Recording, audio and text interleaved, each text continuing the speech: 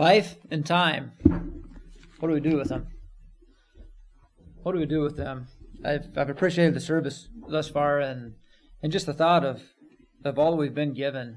A new year, a new beginning in a sense. And as Eric shared, maybe a new house and a new baby. I'm not sure why you were looking at me when you said that, but that's just a blessing anyway. And appreciated that thought.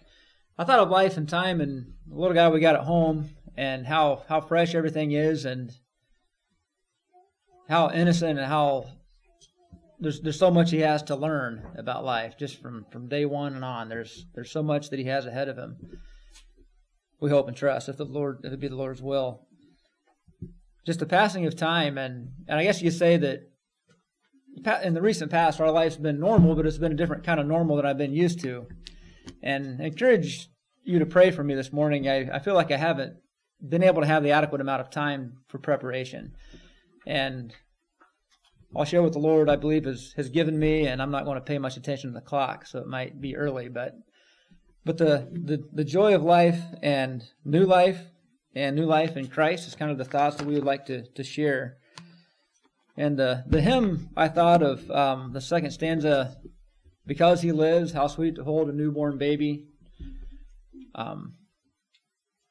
But greater still the calm assurance this child can face uncertain days because he lives. Because he lives. And that's true. It doesn't matter how many dates there are. That truth, Jesus lives and Jesus saves. Those two truths are never taken, ever. Every date that ever exists, ours might be a date dash with another date coming sometime. The truth of Christ that he saves and lives is paramount to all things. For our new baby, for you and I. And we can stand on that just as solid and firm as anything we'll ever have. I thought also with the New Year's and the New Year's resolutions that many people make and often fail. By February, people are done with that and looking forward to little candied hearts and chocolates and the next thing that's coming up. And I'm kind of done with that, but it was neat while it lasted. And why? Why do they fail so often? A lot of times I think New Year's resolutions, they're just so much self. I'm going to do this, and I'm going to see it through, and many times people do persevere through, and that's nothing wrong with that, dieting or lifestyle changes. But there's a greater power out there to change and transform that we can tap into. And I guess the title of my thoughts this morning is The Pursuits of the Pruned and Purged. The Pursuits of the Pruned and Purged. And perhaps it's not really very appealing to make our resolution to be pruned and purged for the sake of God. We don't really like the pruning process or the lobbing off of something in our life, but we would sure like to be fruitful for Him. And oftentimes we can't be fruitful unless we're not first pruned and purged. We know Jesus talked about that. I'll go ahead and read a little bit from those words. Jesus says, I am the true vine, and my Father is the husbandman. Every branch in me that beareth not fruit he taketh away, and every branch that beareth fruit he purgeth it, that it may bring forth more fruit. Now you are clean through the word which I have spoken unto you. Abide in me, and I in you, as the branch cannot bear fruit of itself, except it abide in the vine. No more can ye, except ye abide in me. I am the vine, ye are the branches. He that abideth in me, and I in him, the same bringeth forth much fruit, for without me you can do nothing. That's in John 15, the first few verses there. Talks about branches being taken away, purging that fruitfulness would occur. And I'd like to mainly focus today on Colossians 3. Colossians chapter 3 is the body of what I believe the Lord has provided for us. And before I go there, I'd like to also share a verse from Romans 7:23. Paul says, I delight in the law of God in my inmost self, but I see in my members another law at war with the law of my mind. And that's kind of the theme that's here in Colossians as well. There's two categories that are shared here in Colossians. There's two categories. There's a position of privation, or you might say a position of default. Privation being the loss of a quality or attribute that should be present. And as God lives and as He gave His Son, the life in Christ is what should be present with those who hear of Him. It is designed to naturally be accepted and taken and grasped, that new life in Christ. And when it's not, we find here another category that people will fall into. And there's also a position of purpose. We want to focus on the position of purpose, but also read of the position of privation. And I'll begin with verse 5. We'll jump back and forth a little bit in Colossians 3, beginning with verse 5. We're challenged, it says, "Mortify therefore your members which are upon the earth, fornication, uncleanness, inordinate affection, evil concupiscence, and covetousness, which is idolatry. For which things' sake the wrath of God cometh on the children of disobedience, in the which ye also walked in some time when ye lived in them." Now, discontinue there. Once walked refers to past tense. It's possible that occasionally these things mark a Christian's life, that they do, but they're not a part of our walk or our manner of life. If we've been renewed in Christ, they're not a part of our identity, though they might mar us. Paul's challenging us to put those things in the past, set them in the past. And then he continues on, "But now ye also put off all these, anger, wrath, malice, blasphemy, filthy communication out of your mouth. Lie not one to another, seeing that ye have put off the old man with his deeds." And we'll discontinue there as well. These are the things that we need to prune and purge from our life and cut off. Examples of things that don't bear any fruit for us. They only bring the opposite of that. And there's two categories, and the first one are things that are blatantly obvious to us, and we have different ways of dealing with them. The first category, the fornication, uncleanness, inordinate affection, covetousness, evil concupiscence. These are things that are so blatantly obviously wrong that we try, if they rear themselves in our life, we try to conceal them and hide them and cover them, to deal with them of our own self. But the latter, anger, wrath, malice, blasphemy, filthy communication, and lies, with the exception of maybe blasphemy, we will try to maybe justify them. Well, I'm filled with malice toward this person, but you don't know how they've treated me. Or, yes, I'm filled with anger, but I've got a right to be. It's not always the case. But there's one way of dealing with that, and that is through the cross of Christ and the renewal of a new life in Him. He wants us to give them over to Him. Our heart is like a house, and anything concealed, He wants us to open up and let Him in to clean, to remove, to purge, and cut it away and burn it and be done with it. Our life is filled with moments where we face times like this. The first category deals with sins of the mind. They're notorious. The second category deals with sins of the tongue, maybe not so obvious. James really hammers down on the second of those groups of wrongs and sins. But then the more desirous part that we can read of after being pruned and purged, now the pursuits of the pruned and purged, we move forward to the position of purpose, not the position of privation. The position of purpose that we are called to live in with Christ for a purpose. We'll continue forward and have put on the new man, which is renewed in knowledge after the image of Him that created him. The new man, like changing a garment. We put off the old and put on the new. We become something totally different. Renewed in Christ. There's neither Greek nor Jew, circumcision nor uncircumcision, barbarian, Scythian, bond or free, but Christ is all and in all. Now I got to thinking about this. If we're running east, your body's not going to go west. If we pursue the things of Christ, the things of godliness, then our body won't go the other way. Now there's moments of times of failings, but if our pursuit and our goal is on serving Christ through His power and through His strength, these things can become a part of our life. Put on therefore as the elect of God, holy and beloved, bowels of mercies, kindness, humbleness of mind, meekness, long-suffering, forbearing one another and forgiving one another. If any man have a quarrel against any, even as Christ forgave you, so also do ye. And above all these things put on charity, which is the bond of perfectness. And let the peace of God rule in your hearts, to the which also you are called in one body, and be ye thankful. Let the word of Christ dwell in you richly in all wisdom, teaching and admonishing one another in psalms and hymns and spiritual songs, singing with grace in your hearts to the Lord. And one thing that really stood out to me as I read through this, these aren't attributes of self. None of them are. It doesn't say be efficient. Seek after intelligence. Go lift weights and make yourself strong. These all have to do with our viewpoint of others. Vows of mercies, kindness, forbearing one another, forgiving one another. God is calling us to treat people differently. And these attributes are godly attributes. We obtain them through faith in Christ. We obtain them through requesting them of God to renew and change our life. If any man lack wisdom, let him ask of God, which giveth liberally and upbraideth not. He provides these things toward us.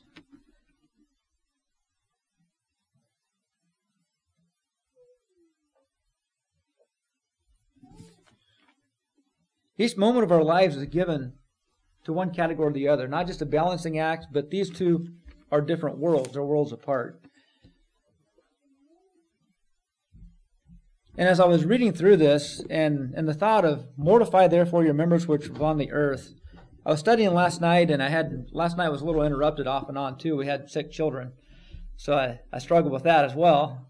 But on the desk where I was studying, there was a thorn someone brought in, Gabe or Chaz probably, from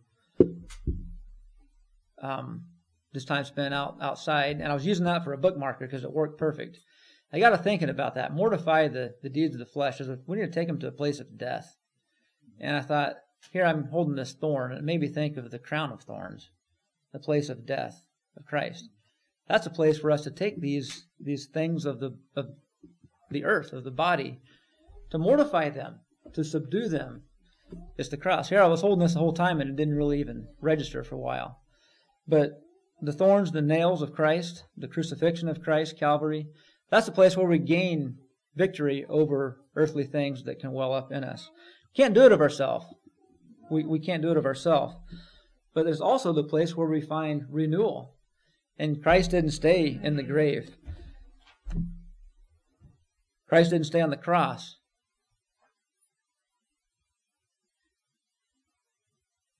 And I'd like to close out with some thoughts from the first part of this chapter as well. I know we're kind of jumping back and forth, but the first four verses, I thought about death and our approach to baptism, where we, by trying to immersion forward, that we die and then to self, and we come out of the water as new creatures in Christ, renewed in Christ, risen from the waters of baptism. It's a testimony of our faith walk with the Lord. And verse 1 says, if ye then be risen with Christ, seek those things which are above, where Christ sitteth on the right hand of God. And I thought about seeking things that are above. So much in the world around us is focused, it kind of has a gravitational force down. And we as Christians live with the force up, going the opposite direction. And just as these other good deeds are reaching out with our current situation in life with technology and inward focus, our iPhones and iSelf that we just seem to get caught up in so much, reaching out in a world that is teaching and training to be selfish. Reach out and think of others. It's a different approach to life with Christ. If you then be risen with Christ, seek those things which are above, where Christ sitteth on the right hand of God. Set your affection on things above, not on things on the earth. For ye are dead, and your life is hid with Christ in God. Just as example of our baptism, we hide our life in Christ. When Christ, who is our life, shall appear, then shall ye also appear with him in glory. If we are risen with Christ, if we are raised with him, act as Jesus did when he was resurrected. Tap into that life.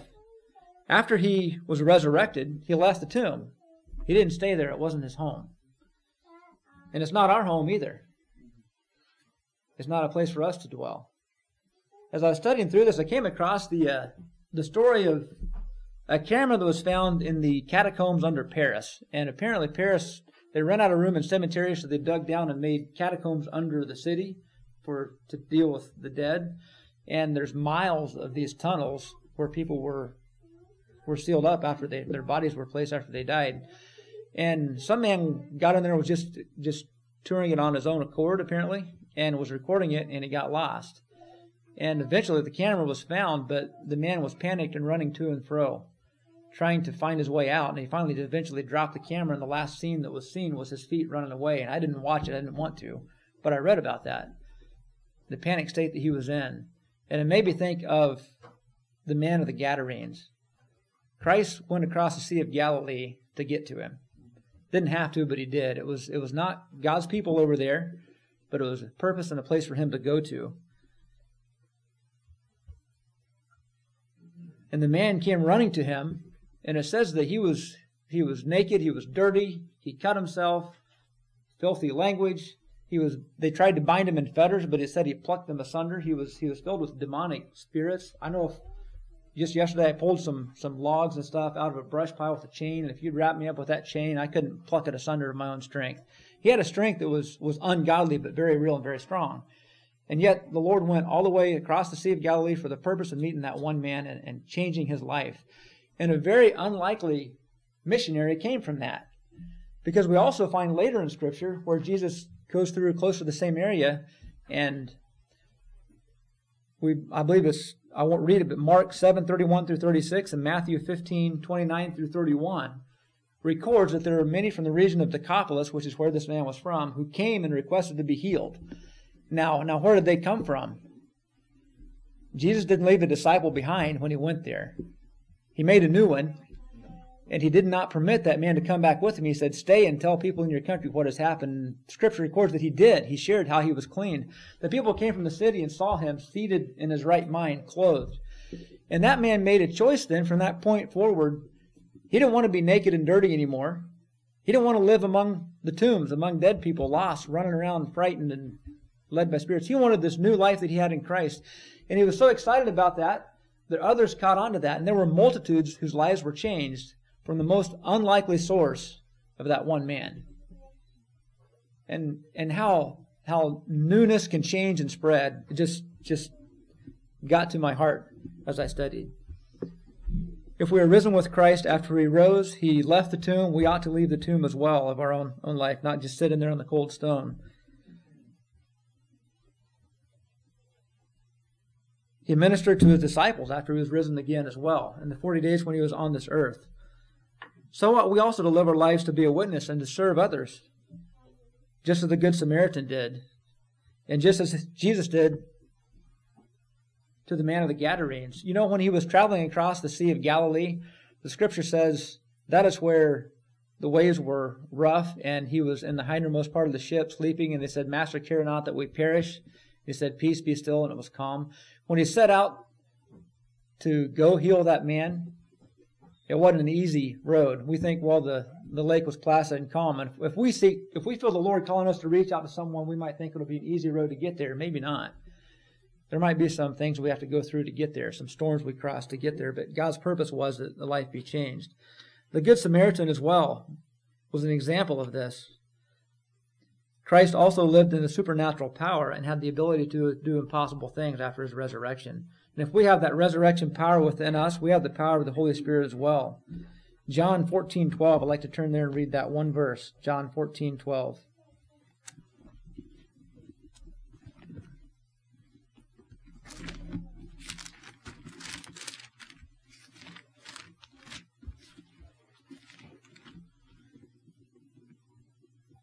Said, verily, verily, I say unto you, he that believeth on me, the works that I do shall he do also, and greater works than these shall he do, because I go unto my Father. Greater works than what Christ has done. Greater works than the healing. The power of our salvation is greater than a physical healing on this earth. And we have that power through the Holy Spirit. Even all the wonderful things we read about of Jesus doing and changing lives and bringing back the dead, having a living life given in the place where there was death, of mortality of soul and spirit, having that life is a greater work that we can experience ourselves, and each child, each baby, each old person can have that.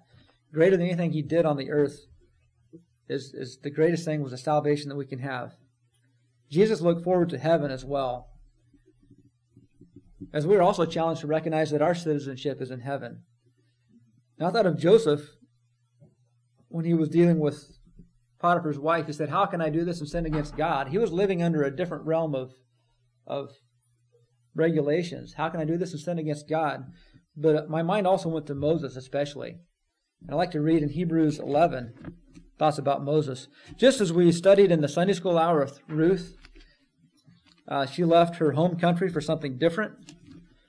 I thought a lot about Moses. And Man, he just had an amazing, amazing life. The meekest man who ever lived. Hebrews 11, verse 23 through 28. Says, by faith Moses, when he was born, was hid 3 months of his parents because they saw he was a proper child, and they were not afraid of the king's commandment. By faith Moses, when he was come to years, refused to be called the son of Pharaoh's daughter, choosing rather to suffer affliction with the people of God than to enjoy the pleasures of sin for a season, esteeming the reproach of Christ greater riches than the treasures in Egypt, for he had respect unto the recompense of the reward. By faith he forsook Egypt, not fearing the wrath of the king, for he endured as seeing him who is invisible. Through faith he kept the Passover and the sprinkling of blood, lest he that destroyed the firstborn should touch them. And the Passover began with Moses. But I think about Moses' life and his position, and we think of like the Prince of England right now and how well known and popular they are. This was a higher place that he had as a Prince of Egypt. And why the Lord worked in the way that he did. He was drawn out of the water by a princess and made a prince in Pharaoh's palace. And boy, it seemed like, why didn't the Lord just take that and use that? Moses could have been Pharaoh. He was in line that he could have been Pharaoh very easily. The king of Egypt, king of the world. And that could have been a place where he made a decree to set the Israelites free, and they could have perhaps, I don't know, used the Nile and grew their grain, and Egypt had their trade with Israel, and Israel had their trade with their flocks and their livestock, and there was 2 big nations that the Lord made, and Moses was right in line to make that happen. He could have made those decrees and made it happen. He had the ability, the capability, and the position to do it. And I wonder when he was in the wilderness if he didn't look back and think, boy, I blew it with my anger. The Lord put me there, and I wasted it. I got mad, I killed an Egyptian, and I was sent out. The position I had, I no longer have, and I can't do what the Lord wanted me to do, but he was right where the Lord wanted him to be. I mean, think about it. Egypt and Israel could have both been established. They could have given their emancipation, their freedom, and they could have honored Israel's gods, and Israel could have recognized Egypt's gods. See the problem? God wanted to bring one system down, crashing down, so that another could be lifted up. He wanted one system destroyed so that he could work with another and show the world what his purpose was that would eventually bring us to Christ, the life of Christ. And it is with us. He wants one lifestyle done away with that new can live, that new can be established. And it's a process. It didn't happen overnight. You wouldn't have the plagues if it would have been the way I would see it, that he is Pharaoh and he does everything just a little easier. You wouldn't have the plagues, the Red Sea crossing, all these miracles of God. It was harder, but it was the Lord's will. And the Lord was more glorified in what he did with Moses' life than just leaving him as Pharaoh and having it happen that way. We find humility in Moses' life. We find brokenness in Moses' life. And those are examples for us to see and to follow after.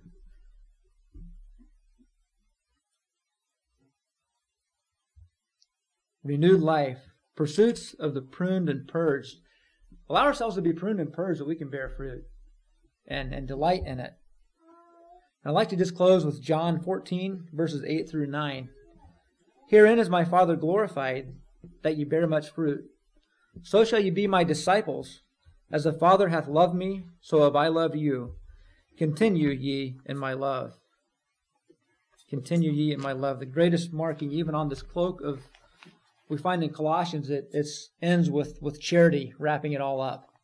The outer garment is charity that wraps up all the good fruits that we're encouraged to have. And no matter the length of the dash in our life, as new life of the new babies that we have that are just starting out or whether they've been here a while, the power of Christ is over all. He saves, he lives.